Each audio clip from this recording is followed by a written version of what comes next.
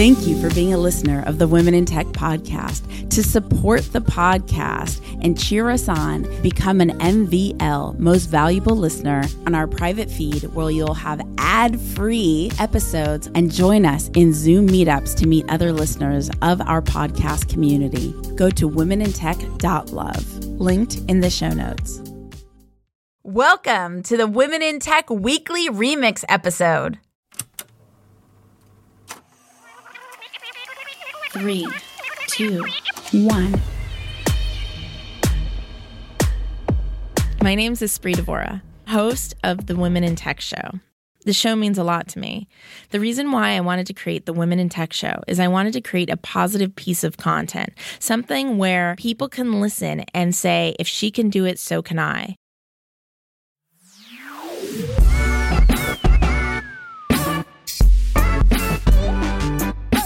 Hey, I'm Wes Kao. I'm co-founder of Maven, and we make it really easy for creators to build engaging live online courses. I'm based in Toronto, Canada. Well, before starting Maven, rewinding 5-6 years before, I co-founded the Alt MBA with Seth Godin. And the Alt MBA was really one of the first commercially successful cohort-based courses that really kicked off this entire category. So back then in 2014, when Seth and I were first designing what eventually became the format for cohort-based courses, online learning, the default format was pre-recorded courses. And, thinking about how do we get a bunch of people on the internet together, learning and collaborating, working on projects together, critiquing each other's work, giving each other feedback, all entirely online, was this possible? I was kind of skeptical about it, but since our first cohort in 2015, I was blown away by how bringing the right people together online, giving them the guardrails for the course, and introducing them to each other, created such a vibrant community.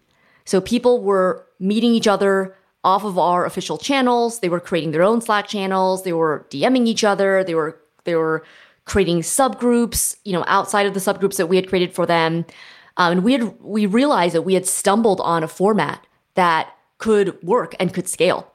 So I was at Alt MBA for 3 years and scaled our dream, our idea, from 0 students to thousands of students in 45 countries and 500 cities.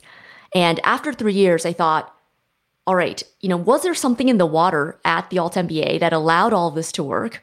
Or is there something about the cohort-based format that was special? And so for the next 2.5 years, I worked directly with other creators to help them build and create and grow their courses. So I worked with Professor Scott Galloway at Section 4, with Alex and Austin, the co-founders of Morning Brew, with David Perel at Rite of Passage, Tiago Forte of Build a Second Brain, Outlier.org, which was started by the co-founder of Masterclass. So really going super knee-deep, obsessing about cohort-based courses. And along the way, I realized that every one of these creators, every one of these organizations had the same struggles and challenges on the technical side. Creating a cohort-based course was such a labor-intensive slog of a process. We were cobbling together a bunch of different tools, ranging from Zoom to Slack to Podia, Kajabi, Teachable, Mighty, Circle, using Zapier to stitch it all together, using Google Calendar and email to remind students of when upcoming sessions and workshops were. And so students were confused because we were pointing them to a bunch of different platforms. And then on the operational side, the course creator side, it was also a headache to have to manage all these different platforms. And I personally have stayed up way too many nights trying to troubleshoot and debug why one integration stopped working all of a sudden, why a Zap stopped working, why this, stopped being able to do the thing we wanted it to do. And I realized that creators don't want to be messing around with the technology.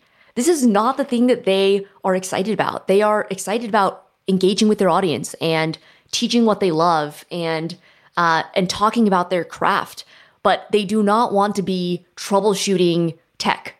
So that was really the inspiration for starting Maven, was just wondering, like, I can't believe that no one else has built a platform yet that was catering to this swelling, this growing groundswell of court-based courses, this trend that I was seeing. And so, when Gagan and I got back in touch last summer, about a year ago, we got on the topic of court-based courses and realized that both of us are really excited about this being the future of education, and thought, if no one else is building something for this, why don't we build it?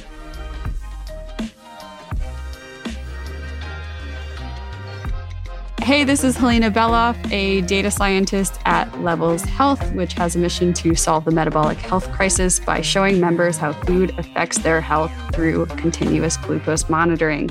I'm based in New York, so I feel like data science started to sort of emerge, at least for me, where I was noticing, okay, this is like an entirely different type of field, probably the year after I graduated. So that was 2014. So probably 2014. I'm not that old. 2018. So probably around 2019, honestly, more recently than you would think. Math and stats and comp sci have been around, but they've sort of been treated as these separate entities, even though a lot of the stats students I knew undergrad also knew how to code. And I feel like it didn't really become a more formal thing until a few years ago. It's interesting, even becoming a podcaster. When I first started podcasting in 2013, I mean, no one really cared about podcasting other than people who were in the underground world of podcasting that were super hardcore technologists that knew how to move like audio files from, hardware to hardware. It wasn't what it is now. It was ludicrous to start a podcast at the time. And so I remember that kind of transformation in 2014 and why. And I think the things that spark that transformation are so interesting. What happens in the world to start to create a shift that ends up taking mass adoption and going mainstream. It's just really fascinating how it all starts. Yeah. And I think data science is becoming even more relevant now because of the amount of data we have.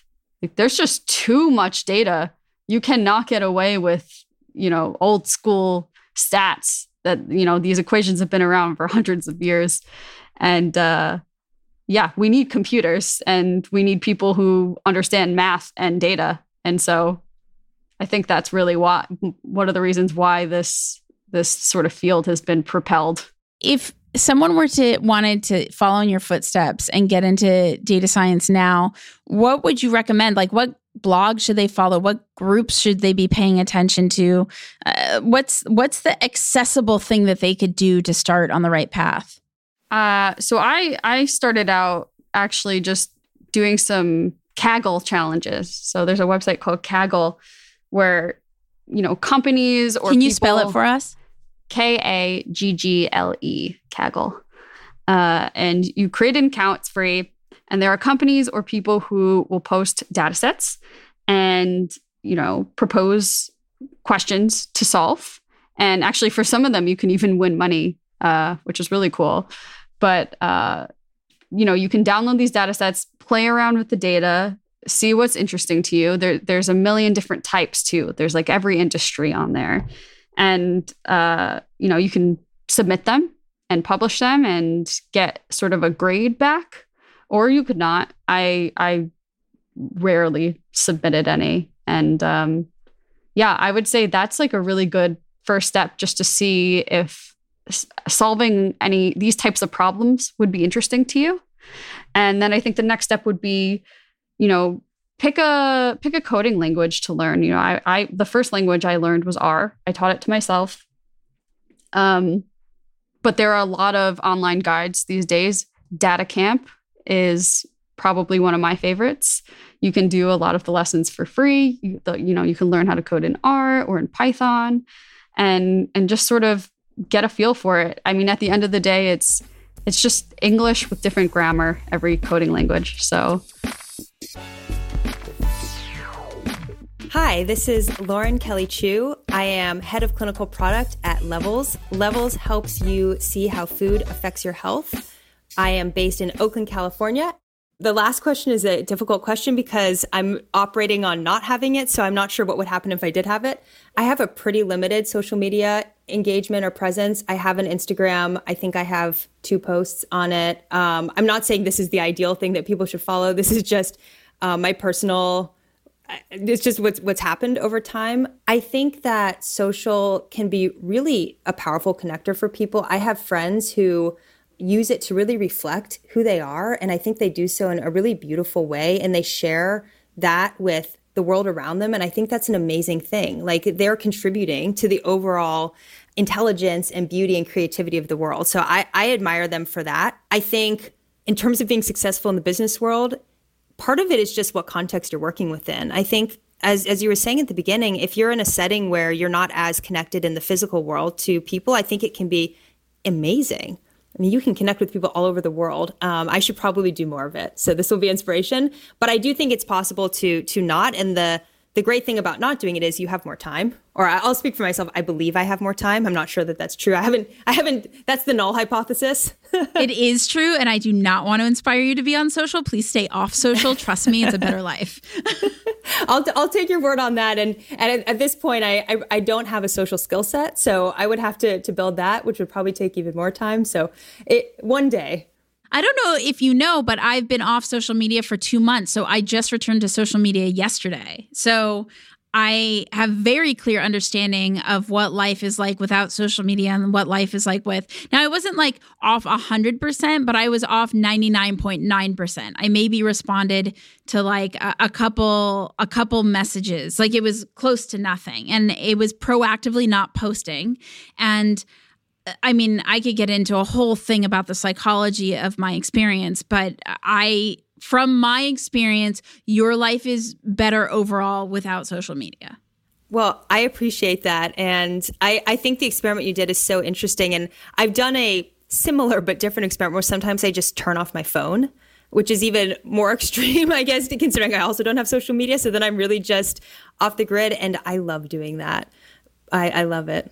There was one period in my life where I backpacked for 4 months without a computer or phone. But I find that as each year goes on and, our tech companies, et cetera, build us into this world, like where at one point we could just do our banking and now we have to have our phone to do banking and et cetera, or whatever it may be.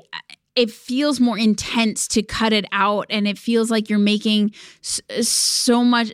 It's like a lot heavier of a life choice to say, I'm going to turn off my phone, or I'm going to not. Just, it feels like we're being forced into being more integrated into it. Do you agree or disagree? I agree. And I've especially noticed that working for a remote company where recently my Wi-Fi went out in the building. Or it didn't go out. I recently moved apartments and I had a little bit of a challenge with Comcast. So I didn't have Wi-Fi for a while. And it was amazing how little I could do and how ungrounded I felt in that and disoriented. And it really made me realize just how dependent I am on it. And not just that, but that it's really connected to my work, my personal life, almost everything. The only things really that I was able to do that are part of my normal routine that I could still do were to move my body. I went out and I went for a walk. It is. So maybe that's the lesson here is move. Right, exactly. Move and move in as many ways as possible. Definitely.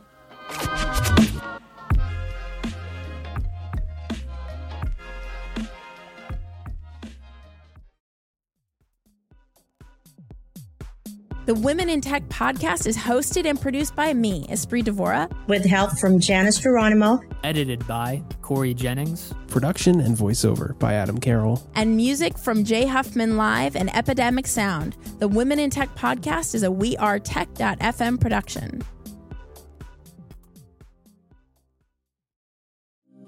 Thank you for being a listener of the Women in Tech podcast. To support the podcast and cheer us on, become an MVL, Most Valuable Listener, go to womenintech.love, linked in the show notes.